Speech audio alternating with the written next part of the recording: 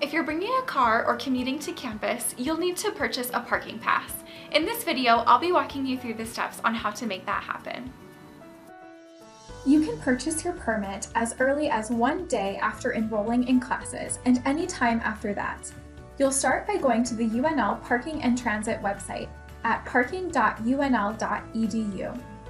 Before you begin the process, you'll want to have your vehicle make, model, year, color, and license plate number handy, as well as your N-card.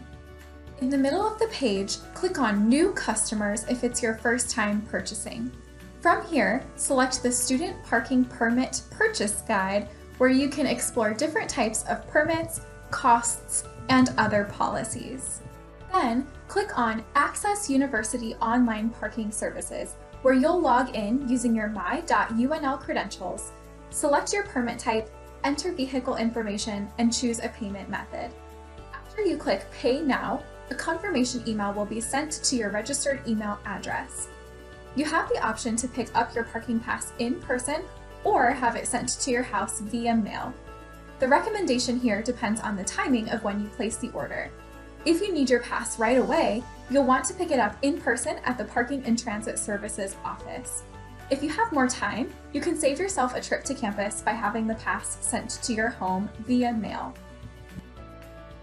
If you'd rather not purchase the parking pass online, you can always stop by Parking and Transit Services Monday through Friday from 7:30 a.m. to 5:00 p.m. to process the necessary documentation and receive your pass all at once.